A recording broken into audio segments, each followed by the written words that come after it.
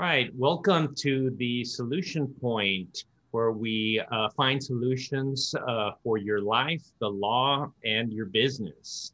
And before we get too far ahead, remember to hit the subscribe button and like this, especially if you like what you hear as you go along.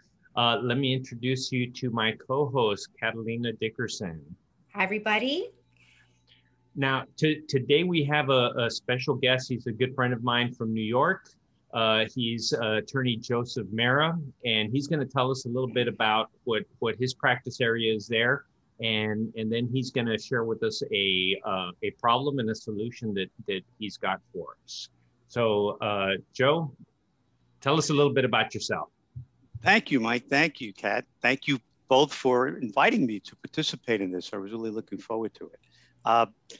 A little bit about me. I was born in the Bronx and raised in the Bronx. And my first job out of law school was at the Bronx District Attorney's Office. And while I was in law school, I worked for the attorney who was actually Joe Torre's personal attorney when he managed the Mets. So I got to spend a lot of time around a lot of athletes and go to various events, which was a lot of fun.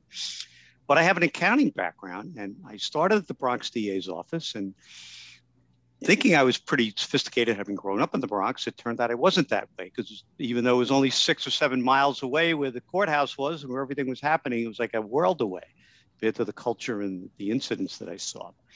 But after a couple of years there, I said, well, I really want to go back into the accounting area. And I got a job with Deloitte. At that time it was Deloitte Haskins and Sells in their tax department, where I also received an LLM in tax. But after a couple of years there, and by the way, I worked on the 101st floor of One World Trade Center when I was there. And actually now my son got a job on the 84th floor of the new One World Trade Center. But while I was there, I said, this is not for me. I can't do this the rest of my life. I will shoot myself. So I went back to work for the guy I worked for in law school. And then I opened up my own practice. So that's basically, I'm married, 2 children. Basically a little background on me. All right. Well, tell us. So your practice area is kind of in the business and tax based on your background. It is. We do a lot of elder law, and one reason for that, Mike, is when I had just gotten out of law school, my mother became very sick, and she was actually sick for 7 years before she died. Oh, wow. And I found that we were consulting with elder law attorneys, and I said, gee, if I'm going through this, look at the aging population, other people are going to go through it. Yeah. So before I opened my old practice, and while I was there, I educated myself a lot on elder law. Yeah. And one thing that was good about that too is because I had the criminal background and I worked for a generalist before, and I worked in tax, people would come with problems, and basically I didn't have to consult with other attorneys because I had the background in those areas. I mean, you get things like, and it happens today, at least up here, you got 2 older people in their 70s or even 80s sometimes getting divorced, and they have elder law issues.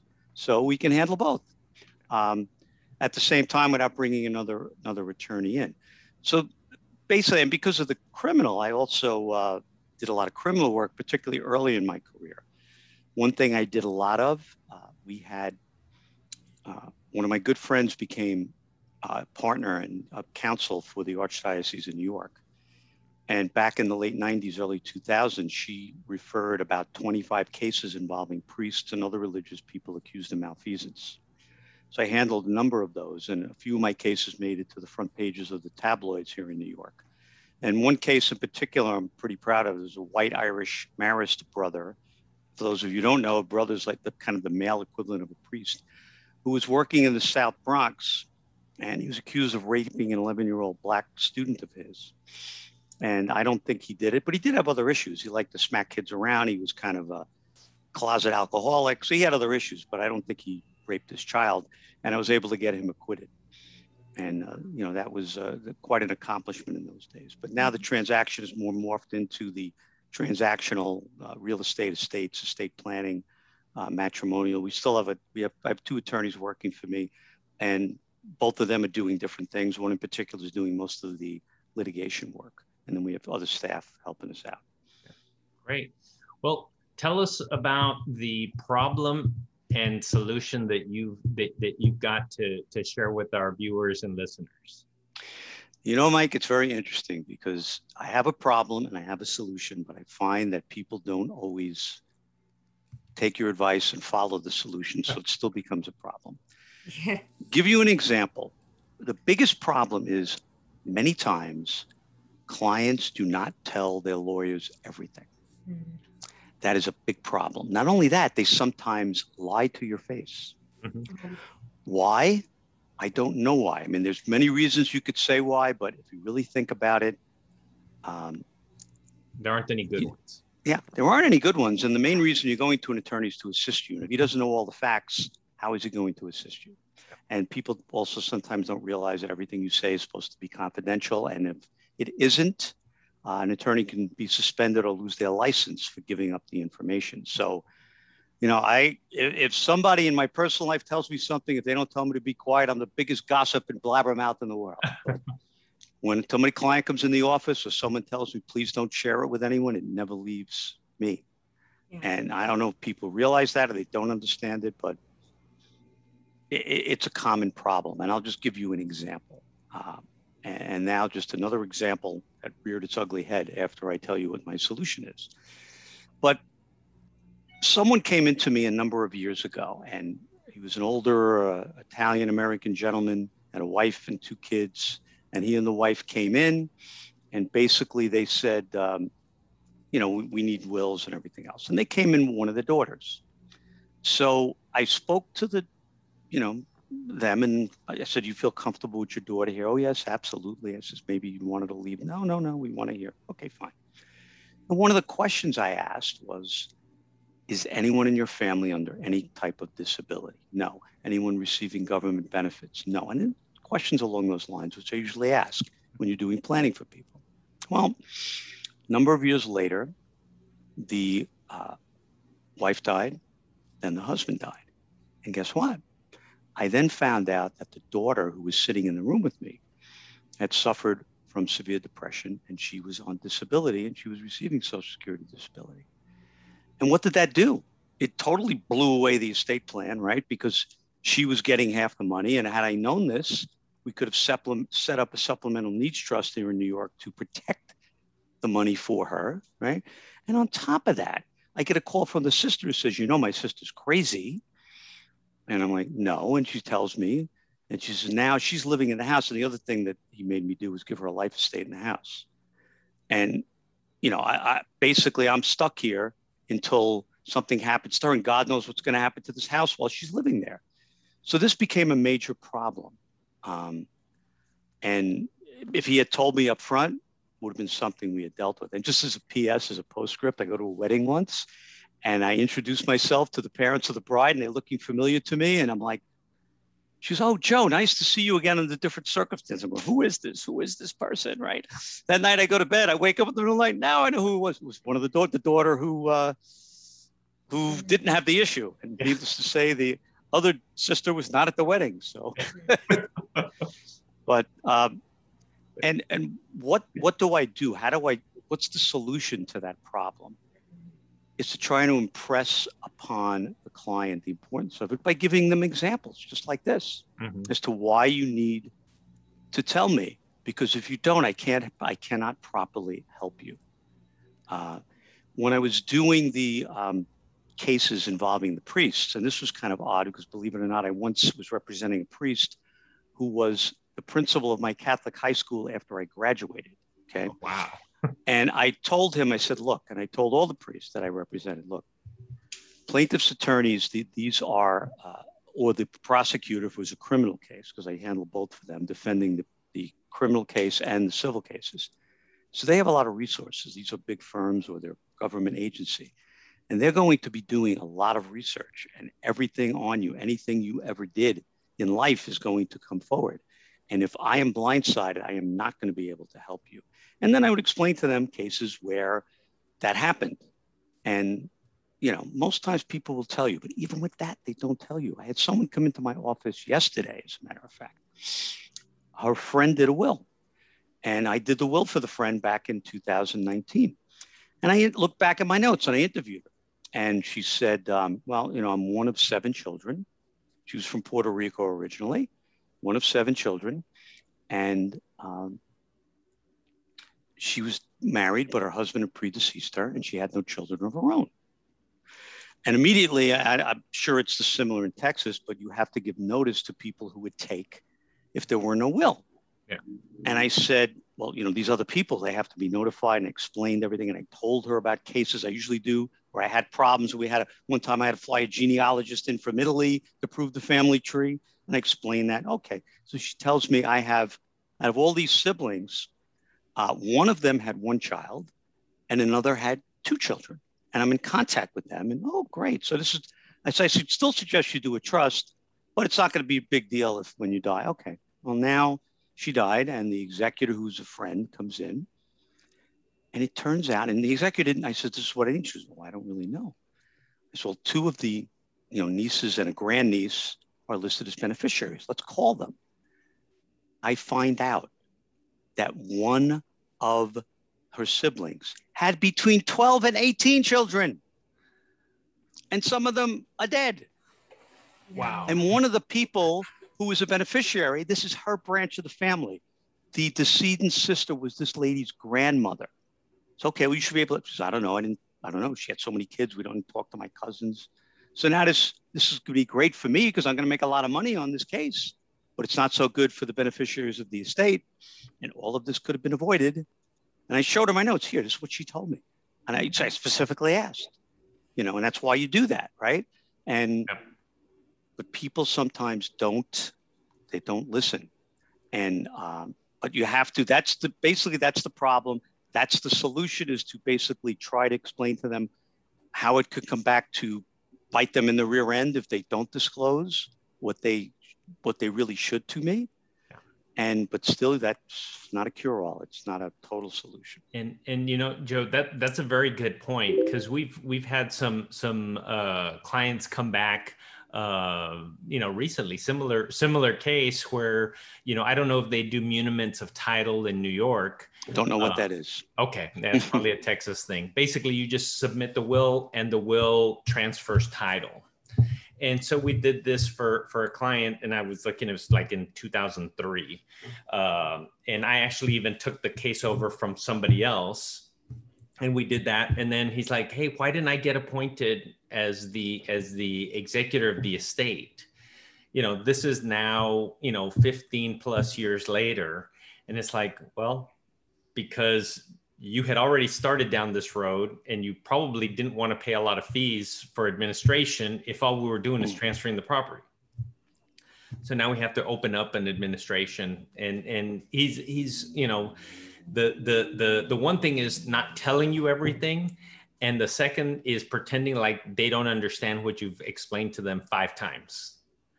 And in writing. Exactly. Well, that's the other thing too. I mean, we're not always perfect in doing this. Whenever I see an issue, I try and send a letter on it or an email, and then make sure it's saved. Yeah. And particularly with estates where there's children involved, where I know it's going to be a problem, where I say you really should do a trust for X, Y, and Z reasons, and they don't want to do it. That'll go in a letter, and then when the kids come back, here's the letter. I sent this to mom, and mom didn't want to follow my advice. So you bring up a good point. I mean, and it's that documentation, it's that due diligence, and that's another solution to it. And it's, it takes that effort, but it is well worth it, because it's verbally in here, out the other, and on paper it does make a difference. I have a question here. You talked about impressing on them the importance of how important it is, and we were talking and mentioning about attorney-client privilege. Do you think maybe there is, and I'm just thinking about it, I can imagine that it might be lost on people of what that phrase means, in such a world where social media, and you express every whim, and every, talking point, it's so easy to communicate, that we're in a kind of a mindset that, let me shut my mouth because I don't really know what's going on. Could there be, more awareness? Should we as attorneys be, more vigilant in creating more of this awareness? Well, you know, that is a very good point, but people, I mean, people are not going to believe you. I know that it's happened to me where people that I'm close to would prefer to go to a stranger. And I just had, there's an elder law attorney here in Westchester County, New York, where I am. He actually used to be a neighbor of mine, and he's one of the top elder law attorneys in the county. And just recently, his wife's first cousin came to me, and she's very close to the wife. But she says, you're probably wondering why I'm not going to Anthony. And I'm like, well, yeah, I just don't really want them involved in this level. But just she's naming the wife as, you know, so for whatever reason, people also think that, okay, even though you don't specifically disclose it, well, how do I know you're not going to disclose it? Like, you may disclose it, or you may do it in a way that you can't be found guilty of disclosing it, but you're still going to convey the issue. So I don't know. It's a culture of mistrust that has been incubated. Absolutely. And we need to kind of break that down. And so, yeah, it's important. It's important to, and we stress that with our employees, because maybe it's not the attorney, but then they might mistrust, you know, the staff as a whole. And we make sure that we let our staff know, you know, that there are boundaries, you know, that have to be abided by. It's very important, very important. And I think, you know, our brethren attorneys don't help the situation, because, you know, you know, there's always the watering hole where attorneys hang out, and you can kind of sit and listen like a fly on the wall, and you can figure out who they're talking about, especially if you're in a small town. Oh yeah, my client said, you know, my client, I'm not going to tell you who it is, but he's the guy that has the trucks and this and that and the other. And so he's in this problem that's been in the newspaper, and that's my client. And so this is what we're going to do. And it's like, okay, everybody knows who you're talking about. Even though you didn't say the name, everybody knows who you're talking about. And so that kind of puts a perception that, you know, they're not going to disclose the name, but your dirty laundry is still going to be exposed. It's just nobody's going to know. It's not going to have your name on it. Like one of our scoutmasters used to say, you know, tell your parents not to put your name on your underwear, because if you lose them, you don't want them to find out who they were. So I mean, I think that's kind of, as professionals, we need to tighten the ship. And I know I'm speaking to the choir, but I think that's something important. The other example that I've used, especially when I've had some clients that had like some sensitive stuff that they're like, I really, you know, need to be able to talk to you about this stuff, and that it's not going to leave this room. And I say, look, I'm kind of like the priest in the confessional, except you get to pay me. So it kind of helps, you know, we're predominantly Catholic city, so you know, it's not lost on people. But that's another way that I try to kind of put forth that, you know, if, you know, whatever you tell me is completely confidential. And you know, the other thing is, like you said, you're only hurting yourself by not telling me everything, because there could be a ticking time bomb that's gonna blow up, and it may blow up when your grandkids receive things, and not, you know, I'm not going to be here anymore, and it's going to be more difficult to fix the problem after 2 or 3 generations of people are gone, and you don't have any living people to sign something or to be able to swear an affidavit or anything, because they were never around. They never saw these people. They never met them. They don't have any knowledge. So, but it's interesting. People not telling you the facts or actually lying to you is just it's just amazing. Here's an example. I had this couple that was going through a very contentious divorce, and they had adult children. They were together 25 plus years. It was, you know, you're wondering why it got to this point, but be that as it may, she took out an order of protection against him. Okay. And basically a total stay away order of protection. Stay away.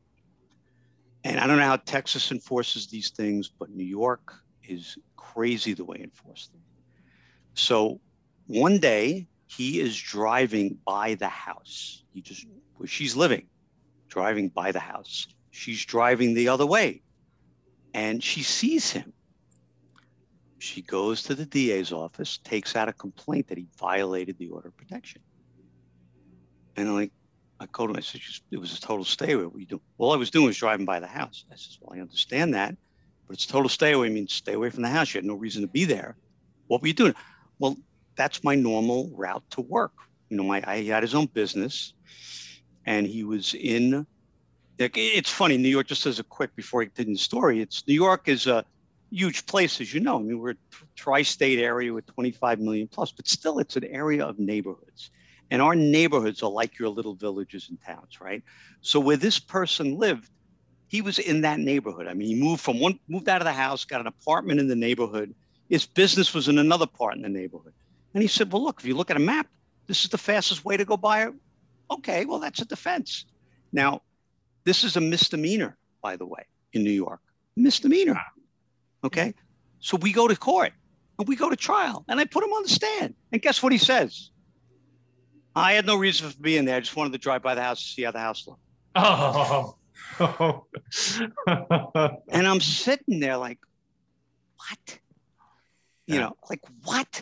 And after he got convicted, I said, what are you told me, like, and repeatedly, we went over this and just what you told me. You showed me the map. Right. I'm like, oh, I don't know. But he lied. He made up a lie. And then for some reason, when he got on the stand, I guess he swore and he couldn't lie under oath. And he told the truth.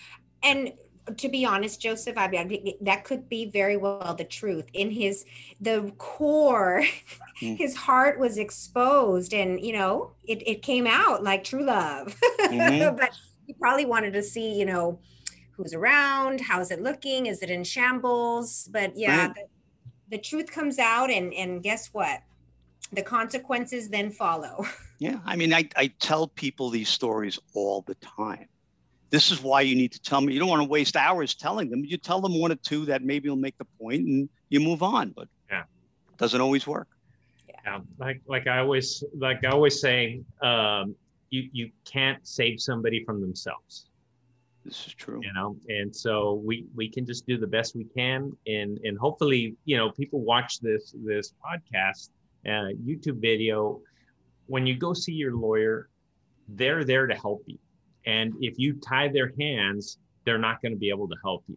And by not providing them with all of the information and being truthful, that's going to wind up creating a problem, because the truth will always come out. And almost assuredly, it will come out at the worst possible moment for you. And that's, I mean, that's the way it works. And it's going to come back and bite you eventually. So definitely, I hope that everybody who's out there and is talking to their attorney, you know, just tell them what you've got going on. Don't hold back, because, you know, you're only hurting yourself. Now, I don't want to abuse your time, Joe. So tell you know, here on the Solution Point, we always like to wrap up with sharing a core value.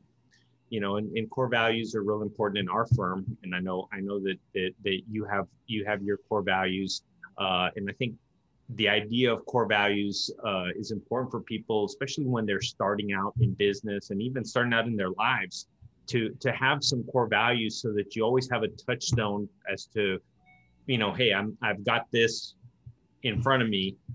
Is this, should I move forward and do this, or is it against what I stand for?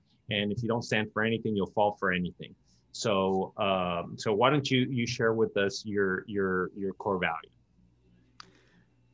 One of my major core values is to be as open and honest as possible.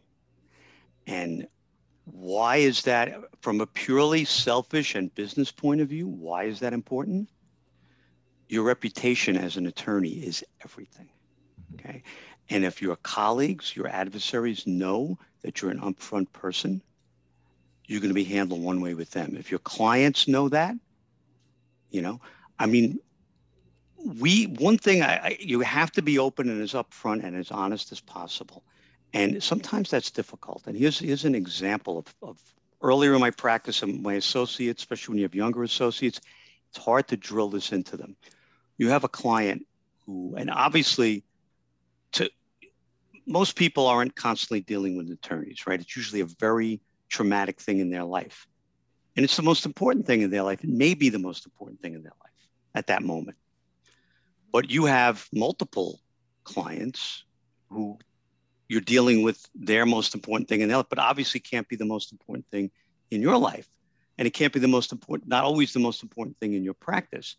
And it's hard to tell people that, but you have to prioritize and you have to make it known. Here's a typical example. Mrs. Smith called, she wants to know what's going on with her case. And you start thinking, oh, Jesus, like I had this other stuff. It was much more of a priority. There was a statute of limitations deadline.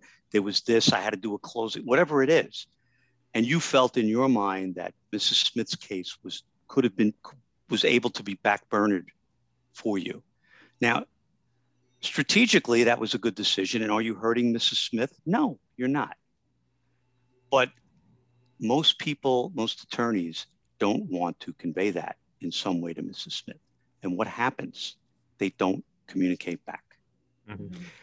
And that is the worst thing you can do, because you'll see the most bar complaints against, at least in this area, are for attorneys not getting back to their clients. Mm-hmm. Yep. And what I do, what I try to do, and I try to impress this on people, look, I know your matter is important, but I am sorry. There's something else that was an emergency that we had to look at, and you are on the schedule for this day. And try like hell to keep to the day you told them they're on the schedule for. Yeah. And if you can't, don't let it blow by. Send them an email or call. Say, look, I'm sorry. I told you this would be done by Wednesday, but it's going to get done by tomorrow. Something. Mm-hmm. You have to do that, because if you don't, you're just going to have a lot of unhappy clients, and you're going to lose clients, and it's going to wreck your reputation. Mm-hmm. And the reputation is the most important thing you have. And it kind of brings me back to a little bit about what Richard James spoke about. We had Richard on the show, and Richard is a mentor for the three of us. And we talked about profitability and how to maximize your profit. And the foundation to it is by making sure that you give the utmost best service. And a big part of the utmost best service is just giving that quick little follow-up call. And like you said, and you don't even have to apologize. You say, we have you, on our list of projects or what we're working on. And like you said, something came right in front of it, but I want you to know that we didn't forget about you. Then that's the thing, is they're waiting by the phone. For whatever case it might be, it is the center of their world at that moment. Mm-hmm. It is the thorn in their side. And we have to remember to have compassion, and to remember that just that little touch, it will put them at ease. They'll be able to sleep at night. It makes a world of difference. And when we get the calls in, I'm kind of like, I'm the overseeing. That's how we handle it here. And everyone's really good about, touching base with the calls. We have systems to make sure that we're ahead of it as well. But I'll be looking at it and I'm like, okay, and I see this call and I'm going to forward it to y'all. Who's on top of this? I want to know who's going to be giving them a call back sometime today. Oh, that's mine. I'll take care of it. I'll call them after lunch. Great.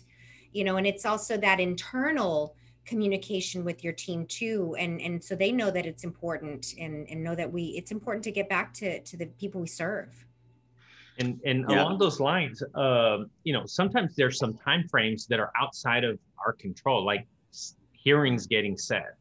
And I don't know how it is in New York, but, probate is probably low on the totem pole, because it's like, all right, they're not going to get any more dead. So we don't, there's not an urgency. If it's criminal, well, we've got to get them processed within a certain time because of their constitutional rights. Divorce, hey, well, there could be some stay away orders. So we need to move these quick to get them divorced, so that way, we can keep the peace. Personal injury cases, we need to get those cases settled so that the plaintiff's attorneys can continue making their campaign contributions, and we can keep things going. Now we can deal with whatever's left, and so, sometimes it's a bit slower in the probate side. Plus, there's a lot of, administrative hoops that we need to run through. And even when we explain it to the clients, they hear it and they understand the words you're saying, but then when nothing happens for 2 months, they're like, did you forget about my case? What's going on? And so we have, we keep connecting with the clients on a regular basis.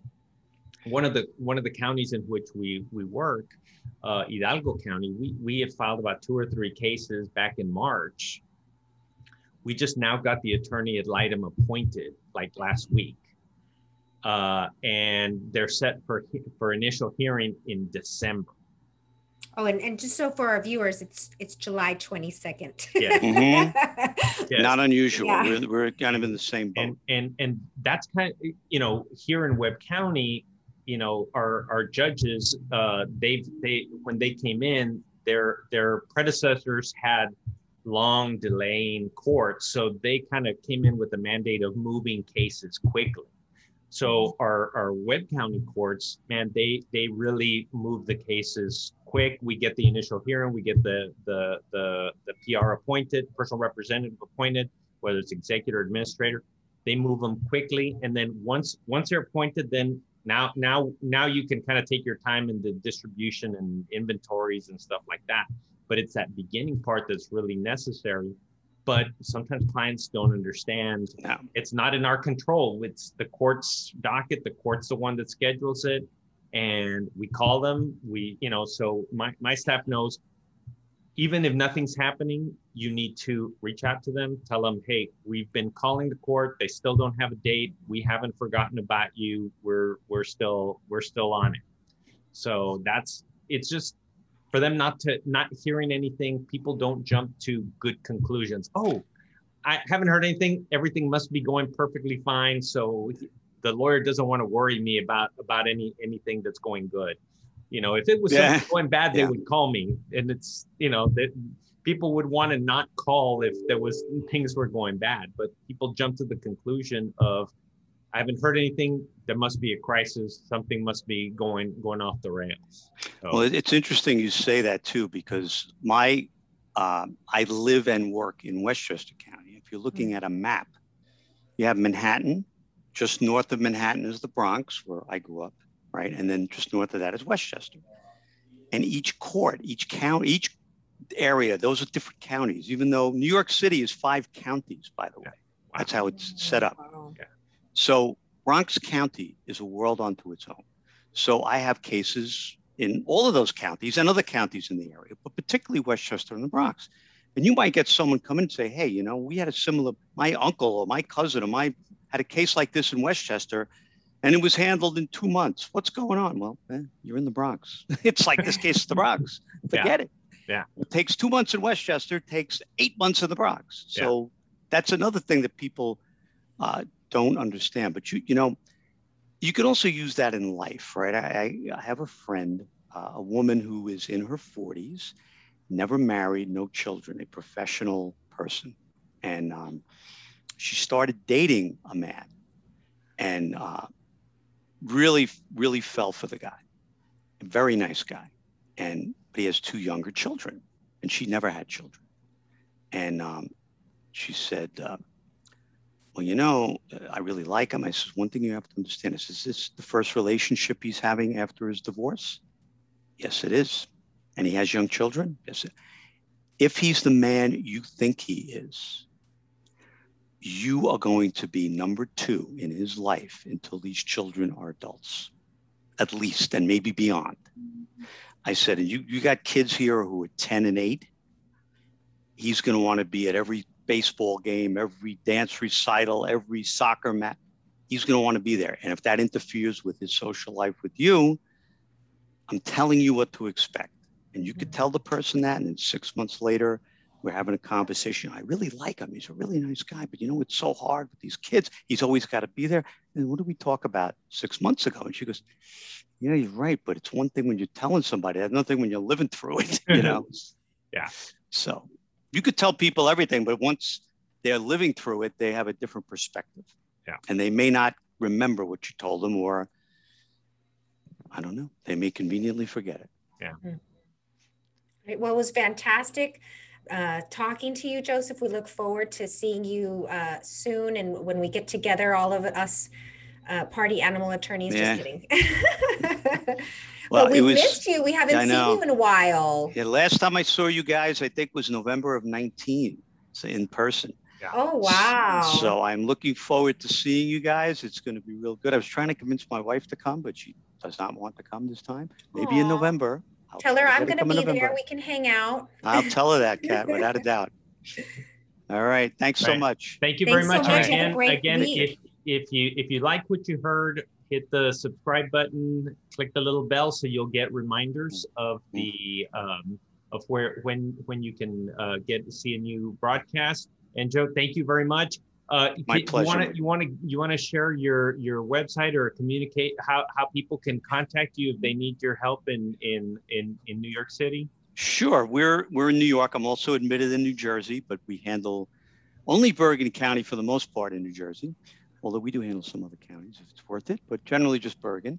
But our phone number is 914-964-6806, 914-964-6806.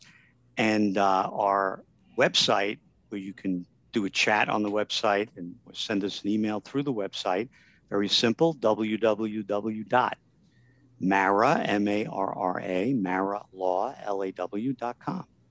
Perfect. So, and the email is, the firm email is pretty simple too. It's marralaw@marralaw.com. Oh, that's easy. Yeah. Sounds good. We'll have that in our description and let people know that they can get a hold of you over there. Thank you. Well, thanks, Kat. Thanks again, and thanks for listening or watching the Solution Point, solutions for your life, your business, and the law. See you Bye, everybody. next time. Bye-bye. Thank you.